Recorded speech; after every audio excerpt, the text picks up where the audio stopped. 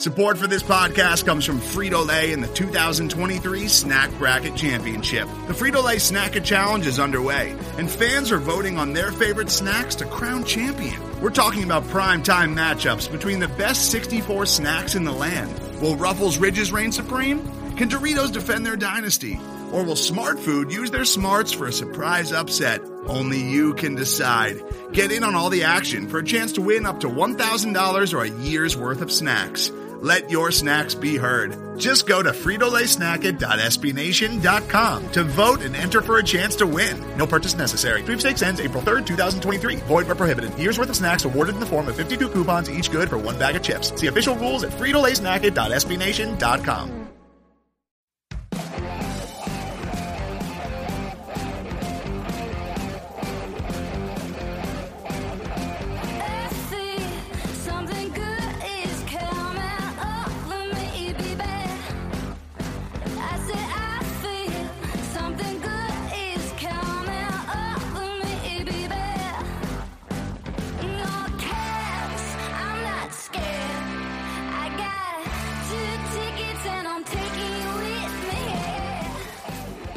Hello and welcome to the 4th annual Cannon Cast Trade Deadline Spectacular!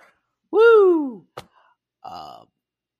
This is always sort of an unofficial anniversary for this podcast. Our very first episode happened on Trade Deadline Day back in 2019. So it's the 4th time we're doing this. We've had a lot of different deadlines in that time period. Obviously, that first one was a momentous day in Jackets history. There were big-time buyers going all in for one playoff push. The next year, we're kind of in the middle of the standings, had a lot of injuries. We're neither buyers nor sellers, made a couple minor moves. Last year, big-time sellers and cashed in better than we could have expected on guys like Nick Foligno and David Savard.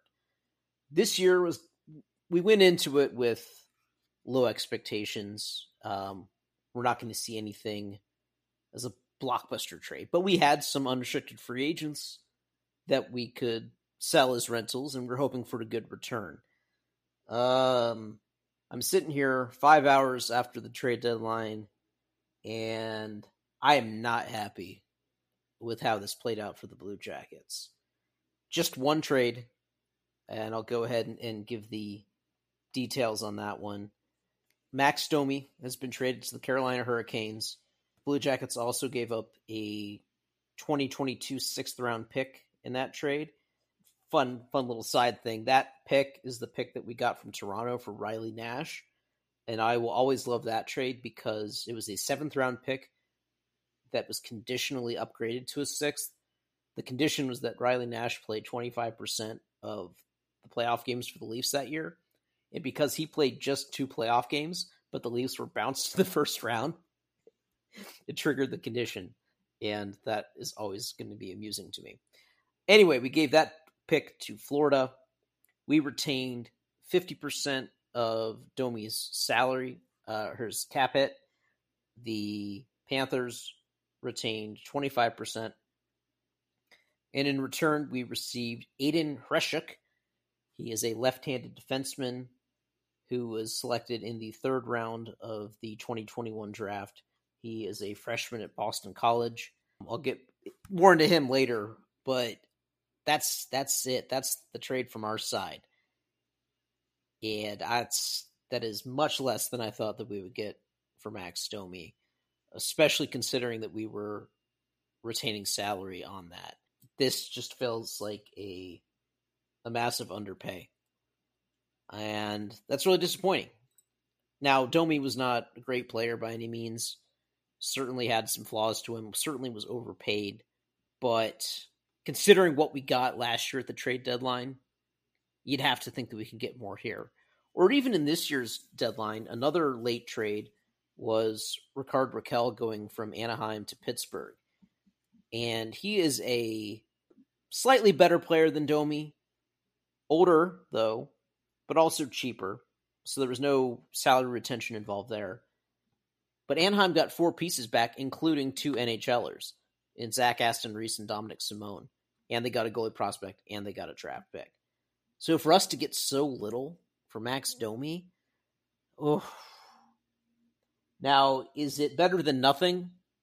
Yes. It is still better than nothing. Domi's going to be a free agent at the end of the season.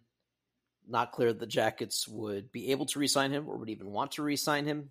For him, it would kind of depend on salary. Certainly would not want to keep him at the cap hit that he has currently because he has not lived up to that production.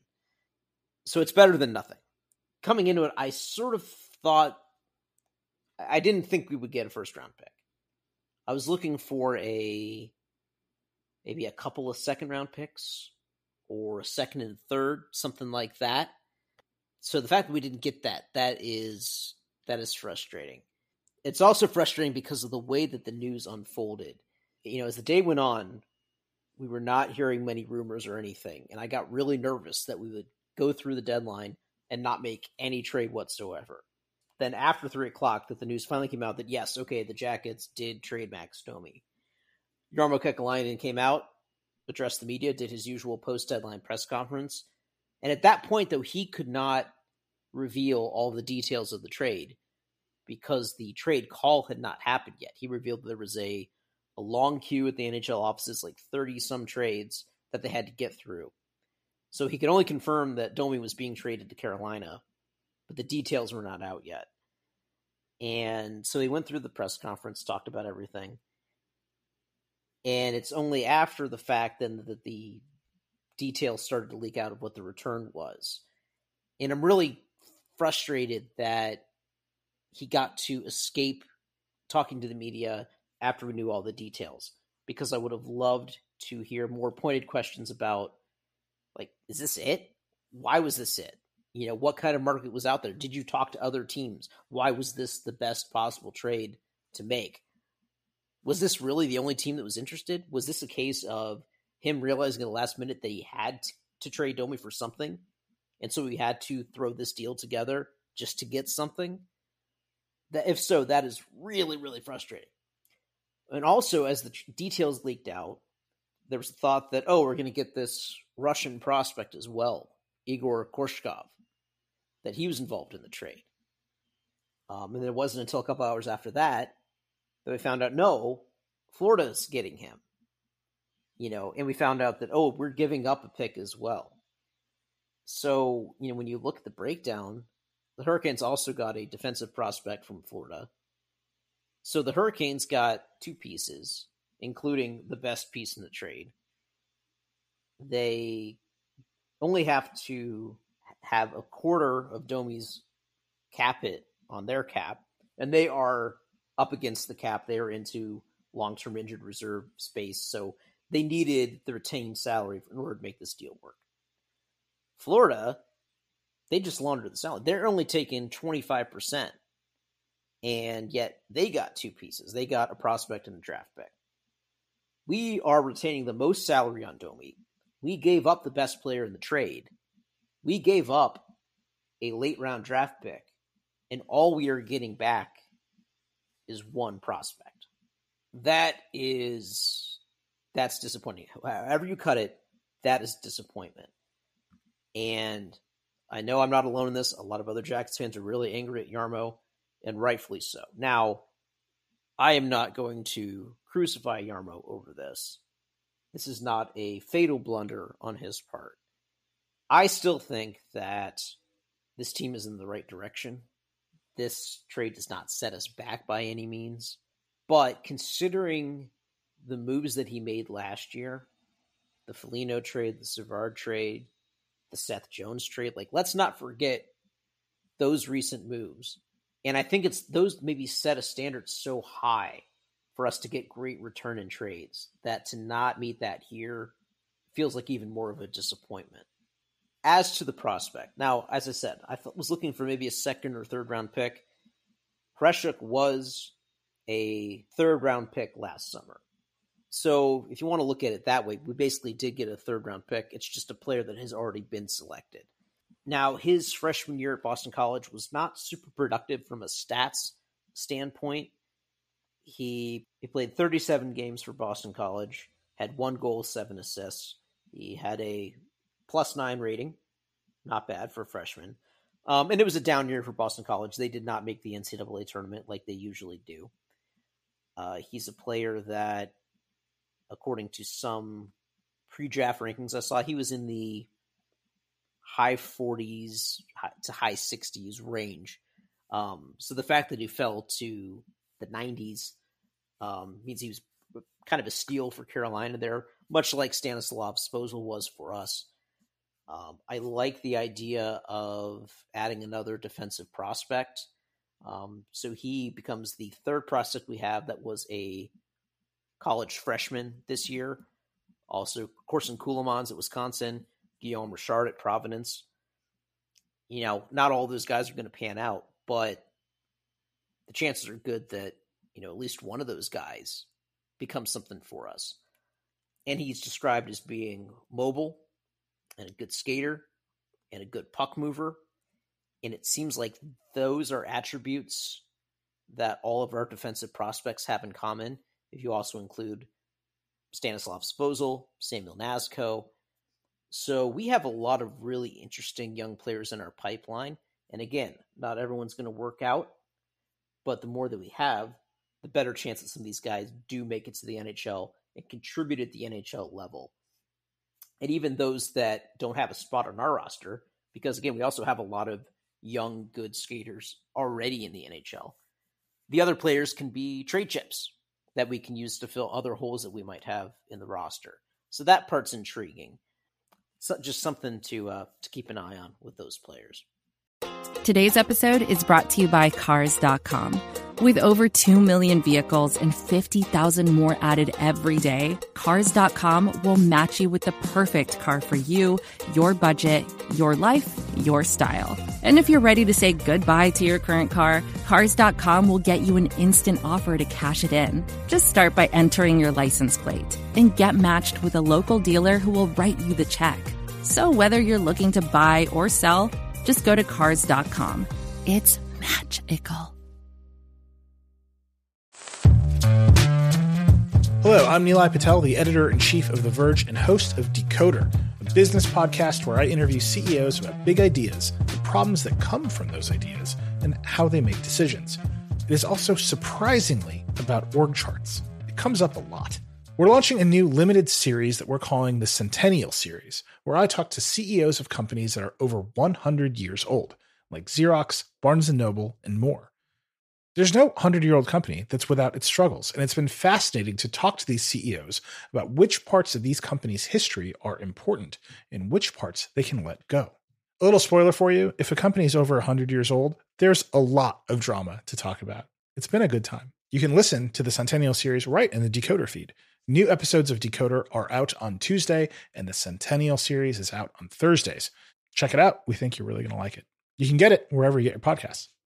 As for the other players the Blue Jackets could have traded and did not trade, there was Dean Kukin, who Elliot Friedman had reported last week Edmonton had some interest in him.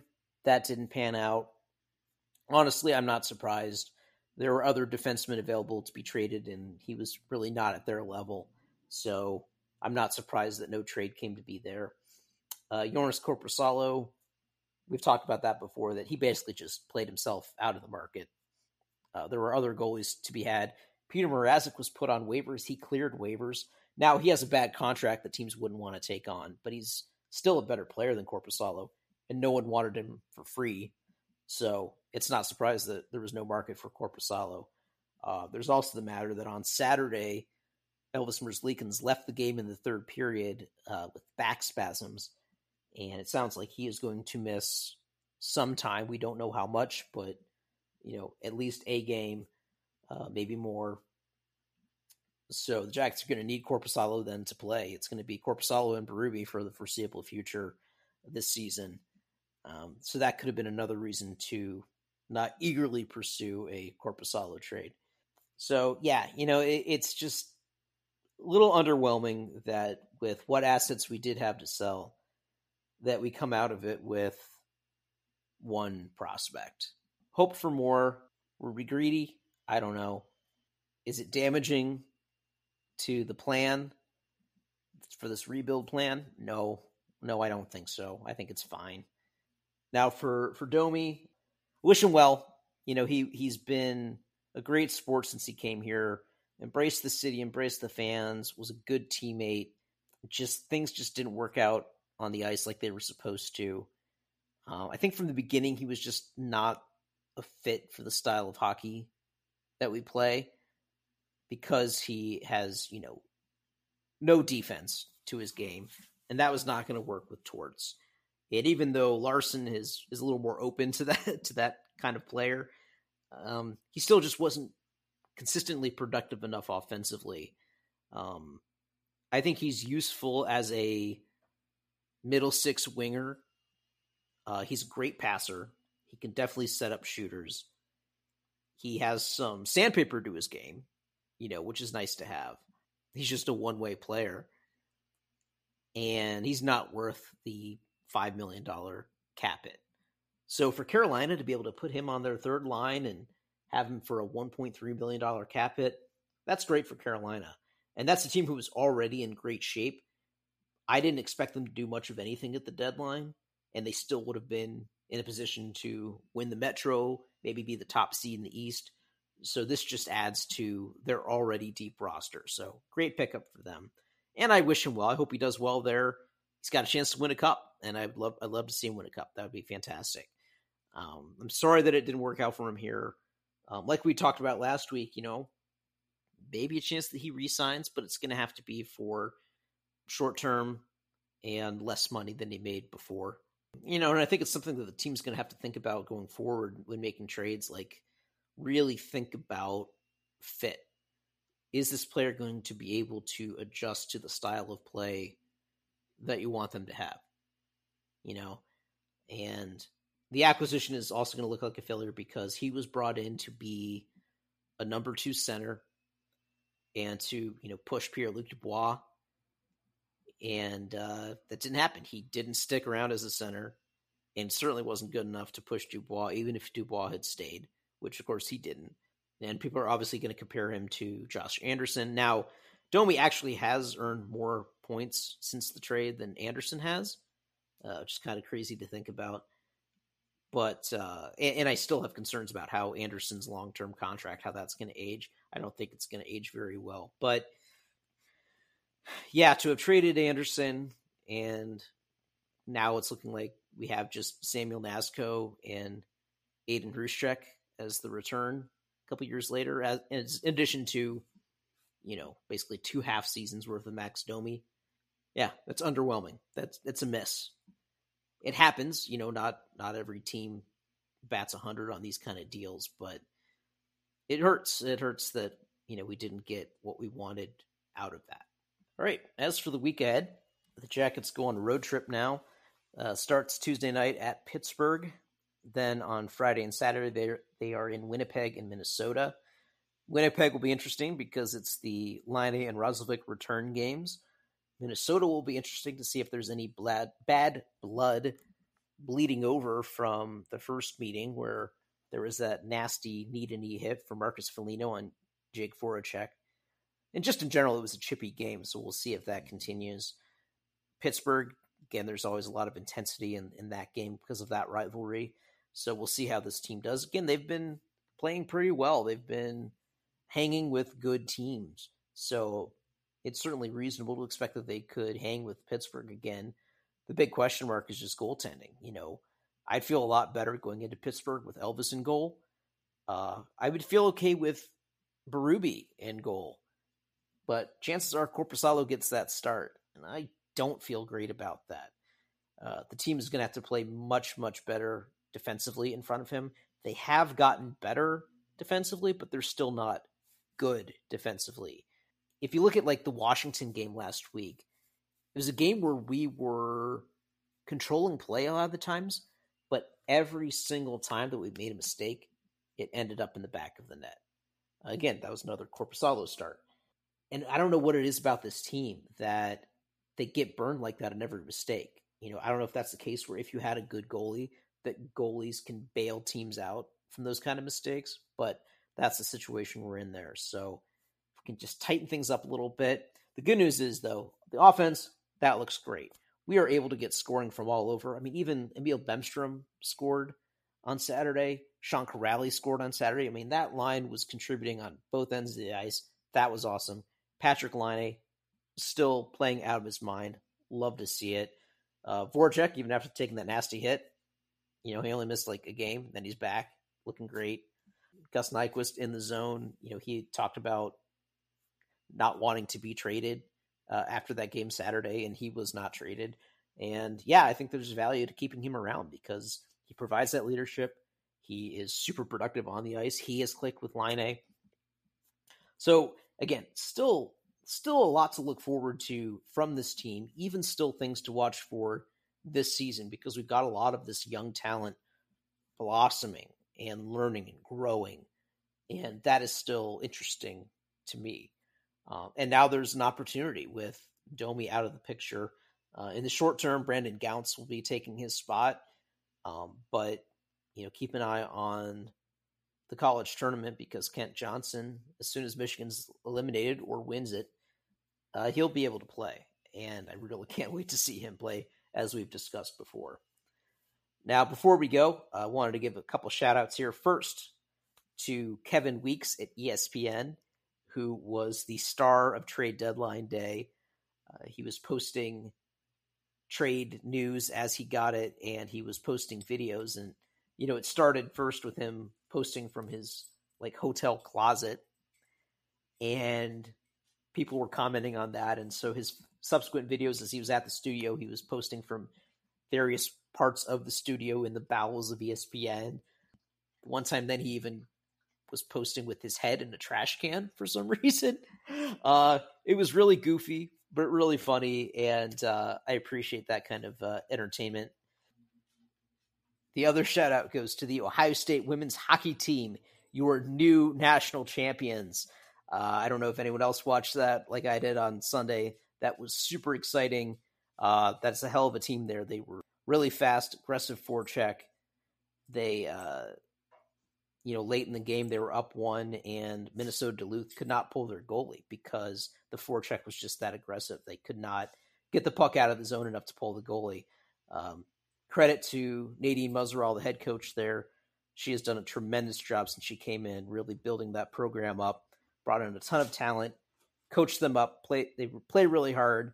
She's a super intense coach, which I love to watch. It was just really special to see them bring that title home. And hopefully that's something the program can continue to build on. Please, for the love of God, build a dedicated hockey facility at Ohio State, a new modern state-of-the-art rink for both teams. That would be so awesome now.